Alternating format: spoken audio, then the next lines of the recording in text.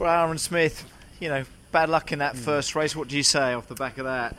Yeah, it's just unfortunate. The tyre got damaged with a curb strike, but 9 times out of 10 that won't happen. It was no harder than I've been using them all weekend. Just for some reason, whatever way the car landed, it pinched the tyre.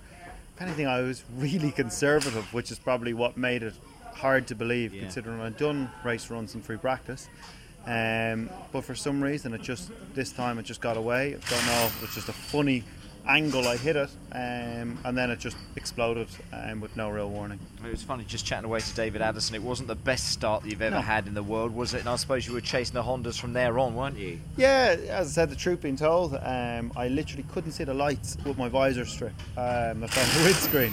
So I'd slackened off my belts, leaned forward in the car, went to do the start, got an initial good movement, but as we did, with the acceleration, I slipped back into the seat, my foot came off the clutch, and that's when the wheel spin started.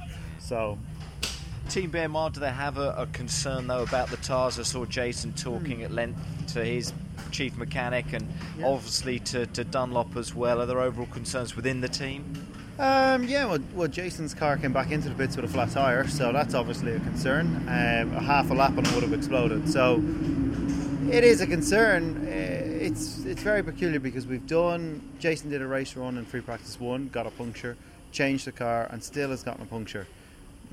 It's a bit odd. Not sure if it's a car thing or a tyre thing, but we need to get to the bottom of it. Well over. Okay, Aaron, cheers. All the best in races 2 and 3.